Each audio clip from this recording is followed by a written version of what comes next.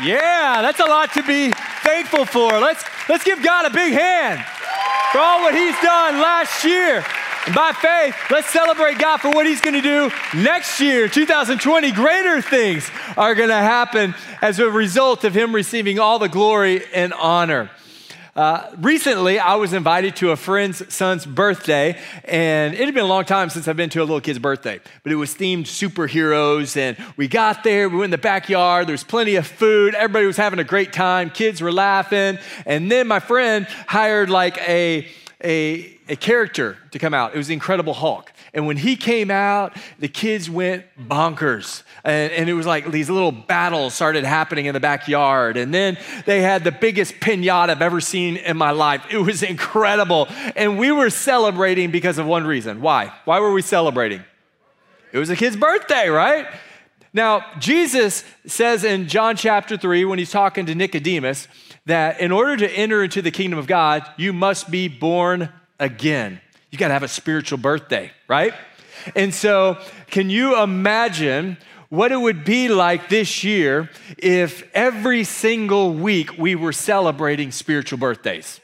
Like, we should go crazy. Yeah, we should get excited when we give, but man, when we see our lost friends and family members come to know Christ and their lives change, we should go ballistic and celebrate and rejoice. And it's already happening. Every week during the month of January, we have seen friends publicly surrender their life to Jesus. We had men in this first service, 9 o'clock service, surrender their life to Jesus. You may be here today and you don't know the Lord personally, but in response to the message and the presence of God, you're going to yield yourself to Jesus Christ, and we want to celebrate with you. I want to welcome you to our 12-year-old birthday as a church. We turned 12 years old today, so praise the Lord for that. It's a time when I get to share with you our State of the Gate address. And we've been praying for several months for the Lord to lead us and guide us. We know that Gateway Fellowship belongs to the Lord. He's the head, we're the body. He's building his church, and we just want to do what he says and follow the leading of the Holy Spirit. And so several months ago, we began to pray as a leadership team. Lord, direct us. Where are you leading and guiding us? And we always ask for maybe a word or a phrase that the Lord would help us to kind of be a theme for the new year. And I was away, I was at a retreat, and really felt like it was it. And he was confirming it in my spirit. I really sensed it, and he confirmed it in the Word of God. And I got off the airplane, and my wife greeted me, and I was like, Lord, I just need a sign. I don't always ask for signs, but I'd like a sign that this is it. And when I told Stephanie, like, this is the word, and the word was joy, that we were gonna have greater joy in 2020 as a church, she rolled down her sleeve like she was in some kind of gang, and there on her arm was the word joy tattooed. Can you believe it? I was like, all right, that's the sign. Now, some of you believe that getting a tattoo is a sin. Please don't email me any of your angry messages, all right? You can email them to Stephanie. All right, turn with me in your Bibles to Isaiah chapter 61. Isaiah 61 in the Old Testament. We're going to look at a messianic prophecy. That means a passage of scripture that prophesies about the Messiah, about Jesus. And in fact, when Jesus was in his hometown of Nazareth, he got up in a synagogue. This was like the buzz was out. People were talking about, is Jesus the one? They saw his signs, his miracles, and they were not sure, but they were like hopeful. And Jesus gets up in the synagogue and he reads from the scroll this passage of scripture, and he says, this day, this is being fulfilled in your presence. All right? So very significant passage of scripture. It has great implications for us today as well as a church. All right, Isaiah 61. The Spirit of the Lord God is upon me, because the Lord has appointed me to preach good news to the poor. He has sent me to heal the brokenhearted, to proclaim liberty to the captives, and the opening of the prison to those who are bound. How many of you know that God desires his lost children to be found? He desires for those who are brokenhearted and hurting to be healed. He desires those who are in captivity and because of strongholds and addictions to be set free. How many of you guys agree that that's the Lord's will? All right. Well, this happens with great efficiency when the church is mobilized into action. When we as a church family say, you know what, that same Spirit of God that was on Jesus is on us to fulfill these works in our city, in our homes, in our church.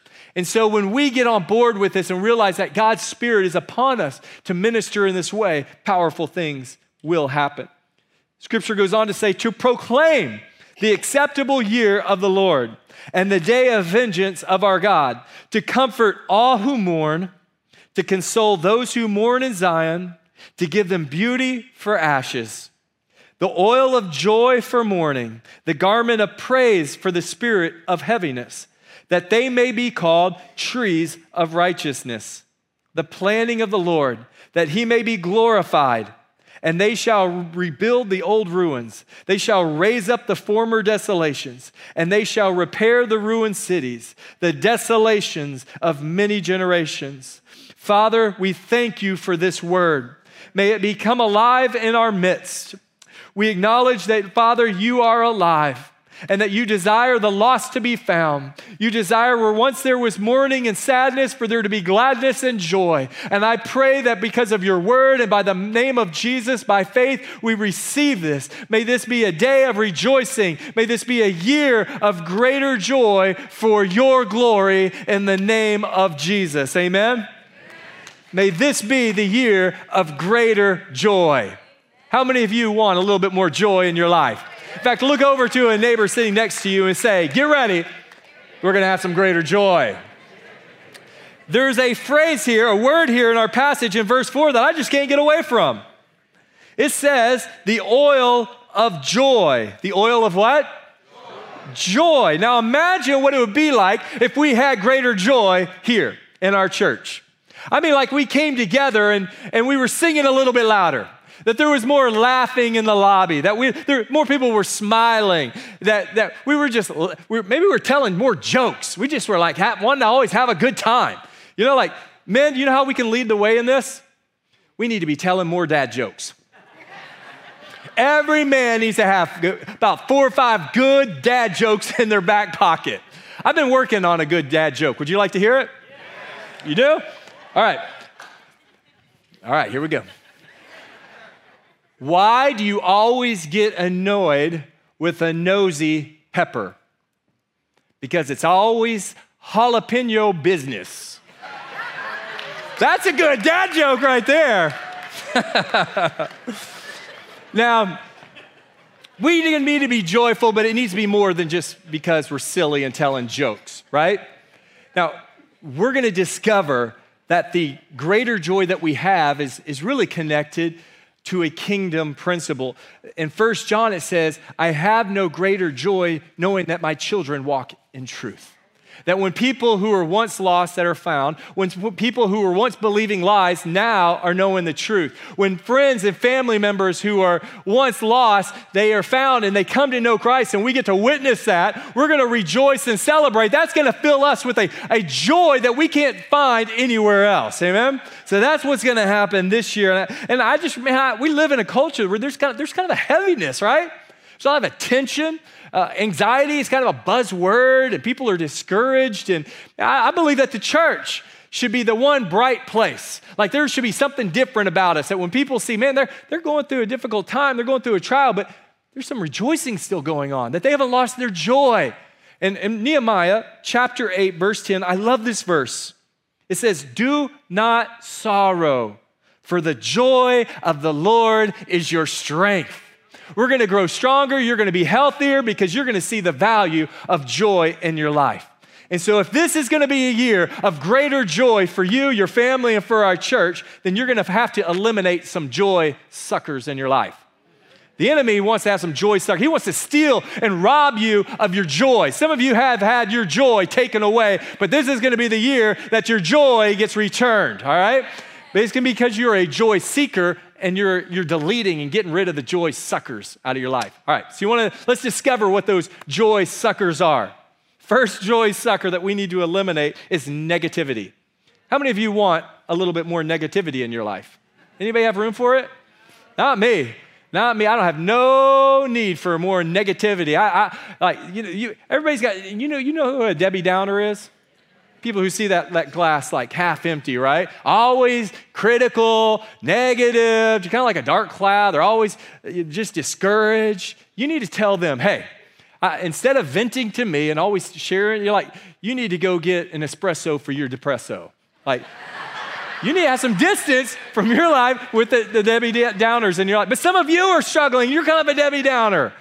And you're affecting other people. Here's how you can get rid of that discouragement. It really has to do with what you dwell on, your thought life. Sometimes we worry, and 99% of the time we worry about worst case things that never really happen, right? We don't base it on truth.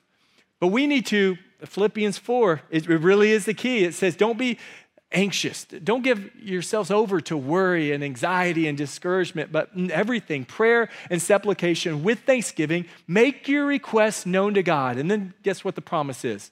It says the peace of God, the supernatural peace, will guard your heart and your mind. Now that's Philippians chapter 4, verse 7. Very important verse, but we can't forget verse 8 because verse 8 is the key to joy, all right? And it has to do with your thought life. It says, finally, brothers, whatever is true, somebody say true.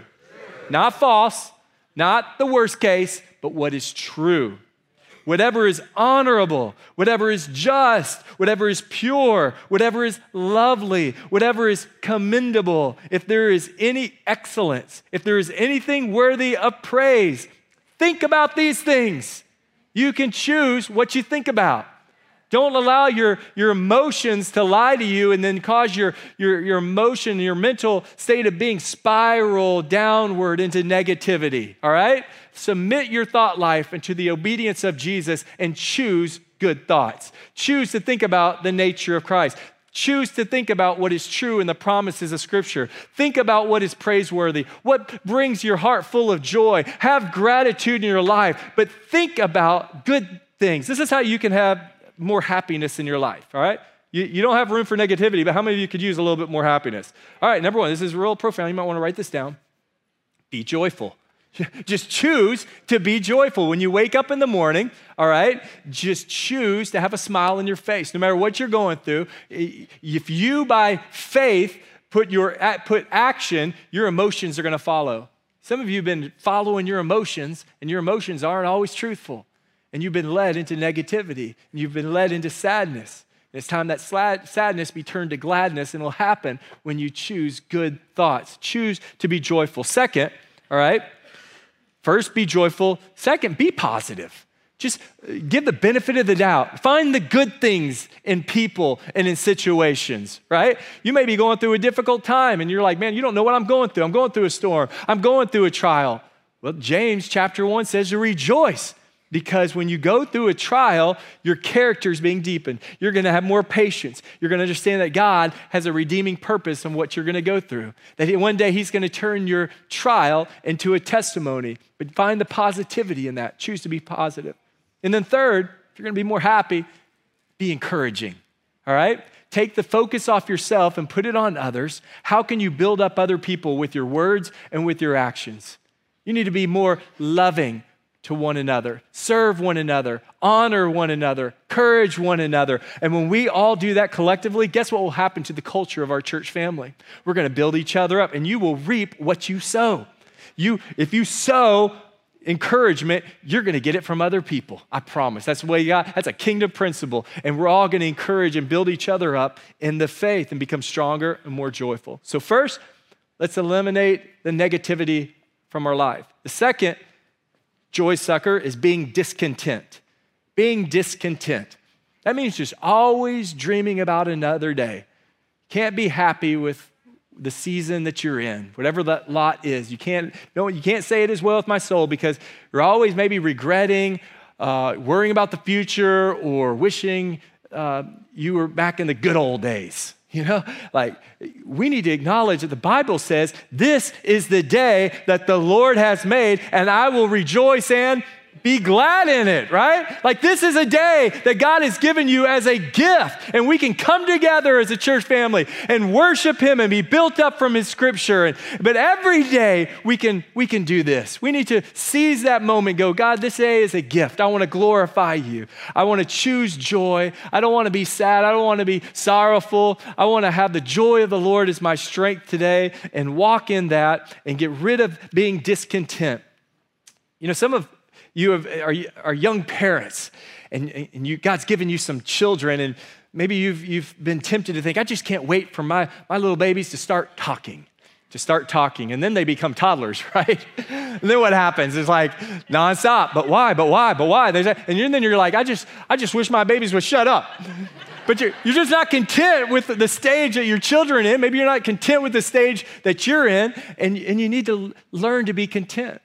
Paul says that in Scripture. He didn't say, I'm content. He had everything and he had nothing. But Scripture says he learned to be content. It doesn't happen maybe overnight, but you can learn to be content. You can learn to be grateful for all the blessings. And in life, there's hardship and there's blessings, but we can be content in all of these things. You know, some of you you get triggers in your life that cause you to spiral downward, and some of those triggers happen in social media, right? I'm just going to tell you, it is unwise for you to compare the miserable parts of your life with the highlight reel of others. Not much will make you feel worse, right? And I did an experiment. Last month, I got away for a whole month from social media. In fact, this whole last year, I got away from news. I didn't even watch news on TV, didn't look at it on my phone, and it's been like a healing balm. It's done my emotions good, just having some distance from social media. But some of you need to unfollow people, or you need to distance yourself from social media because it's causing you to be pulled down and not be content. Here's another joy sucker, neglect. You have neglected the source of your joy. Some of you know this to be true. Just evaluate your time this past week, the past month. How much time have you spent with Jesus? How much time have you spent in the Word of God?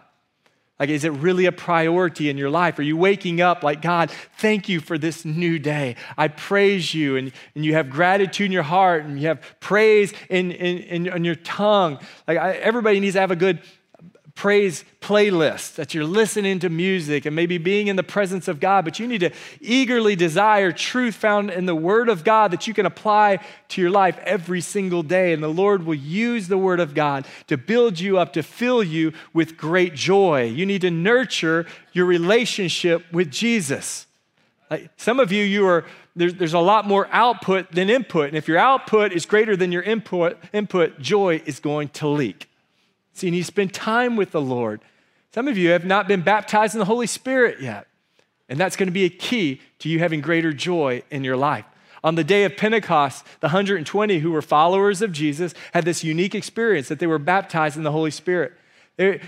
People who witnessed them saw them on the streets. They thought they were drunk. They were so happy. You know, some people they numb pain, and they numb the hurt in their life with alcohol, and they get drunk, or with a bottle, or Netflix, or online pornography, or whatever that may be. But for these folks, it was the Holy Spirit that gave them joy. The Bible says don't be drunk, but be filled with the Holy Spirit. And for some of you, this year is going to be the year that you get baptized in the Holy Spirit and you experience more of God's presence in your life, more of His love in your life, more of His power to witness in your life, more joy in your life. Amen? But you can't neglect it. You can't neglect it. Chase after the Lord. Pursue Him. Next, you need to realize that a joy sucker is when you have no vision. The Bible says where there is no vision, people perish. It says a dream deferred will make your heart sick. You need to have vision. You need a vision personally. You need to have a vision for your family, but we need to embrace a vision for our church. And I want you to get a vision for our church. I want us to rejoice in the things that cause our Father God in heaven to rejoice, all right? So what makes the Lord happy? What makes Him joyful? We know that it's when His children walk in truth, but we can see in the story that Jesus shared of the prodigal son. Remember when that lost son was in his sin, he repented, he came back. What was the response of the father? he got off that front porch and he ran to his son, embraced him, gave him the robe, gave him the ring, gave him sandals, and then they killed the fatted calf and had a great feast, right? They threw a party.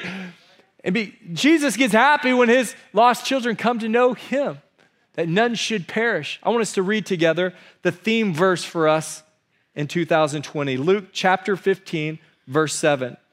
It says, there will be more joy in heaven over one sinner who repents than over 99 just persons who need no repentance. It says there will be no more joy in heaven. That means that's the greatest catalyst for joy in heaven, that the angels, that our Father God erupts in praise. I believe that there are people who have gone and passed away, some grandparents, some loved ones, that they're experiencing great joy when they know that their ancestors and friends and grandchildren are coming to know the Lord. Can you imagine that this is just if one sinner comes to know the Lord? Imagine that day of Pentecost, right? When people were baptized in the Holy Spirit, Peter gets up and preaches the gospel.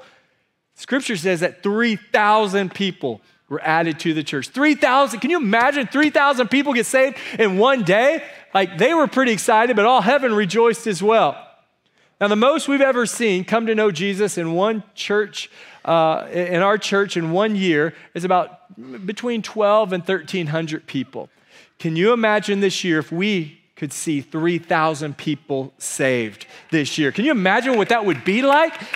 And not just publicly surrendering their life to Jesus, and we've seen that every single Sunday this month and during January of this year, but I'm not talking about just here, because I think, man, we've done a great job of inviting people to church, but we've got room for improvement in inviting people to Jesus. I'm talking about you personally leading someone to the Lord.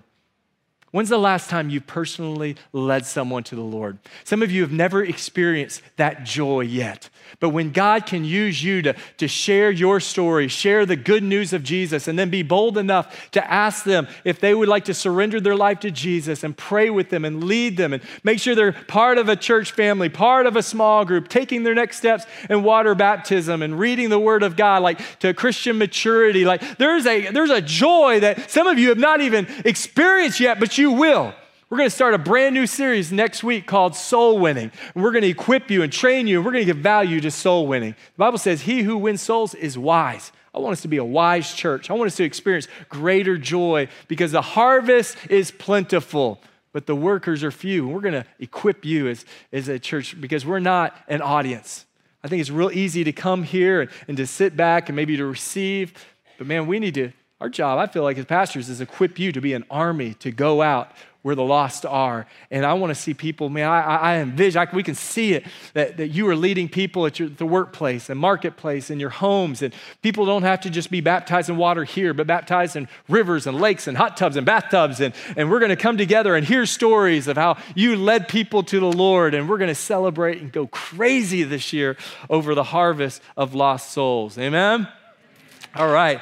Another joy sucker is when you don't have any praise in your heart. When you're not praising God. Isaiah 61 says to exchange a spirit of heaviness for a garment of what? Of praise, right? Praise is different from worship. I spend a lot of my time, I don't know about you, during your devotional time, your quiet time, with worship. It's heavy, it's intimate, but praise they're both important, but praise has a little bit, it's maybe, think of it more just lifting up the name of Jesus. It's maybe more upbeat, there's singing, there's dancing, there's rejoicing, there's shouting involved, and we need to have a little bit more of that. The Bible says to enter his gates with thanksgiving and his courts with praise, right? A good formula for greater joy is gratitude plus praise. You need to be more grateful and be more thankful to the Lord with praise on your lips, praise in your heart. Praise comes from the Hebrew word tehillah. It's where we get the word tequila from. No, we don't. No. But tehillah means it's a Hebrew word. We found it 300 times in Scripture, and it involves music, dancing, and singing. And the word really is like, it suggests that God himself is a song of praise. So we might think of it as God is our praise. So when we come together and praise, we're singing praises to Jesus. Something happens when you are in the presence of the Lord. That God says that he inhabits the praise of his people. So when we come together on Sundays, we praise him. But when you come together as a small group, when you come together as a family or individually, when you praise the Lord, it ushers in the presence of God. And you need to have praise in your heart and in your mind. You need to have more praise. This is going to be a place of joy. It's going to be a place of praise. All right? Another joy sucker is burnout. Some of you are just tired. You're weary. I can see it in your face. And it's because you're just too busy.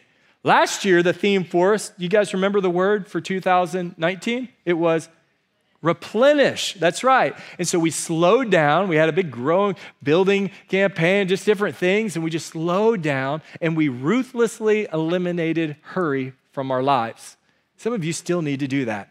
You need to declutter all the activities. You need to have more margin and time and space. You need to see how important solitude and silence is, and to have more time for the Lord, have more time in your fellowship with others. Like, you need that in your life. Like, some of you have neglected meeting together in a small group, and when you're consistent and faithful in your small group with believers who encourage you and support you and love you, and you can do the same, you're going to have greater joy in your life. Perhaps the biggest joy sucker, honestly, is sin. It's sin.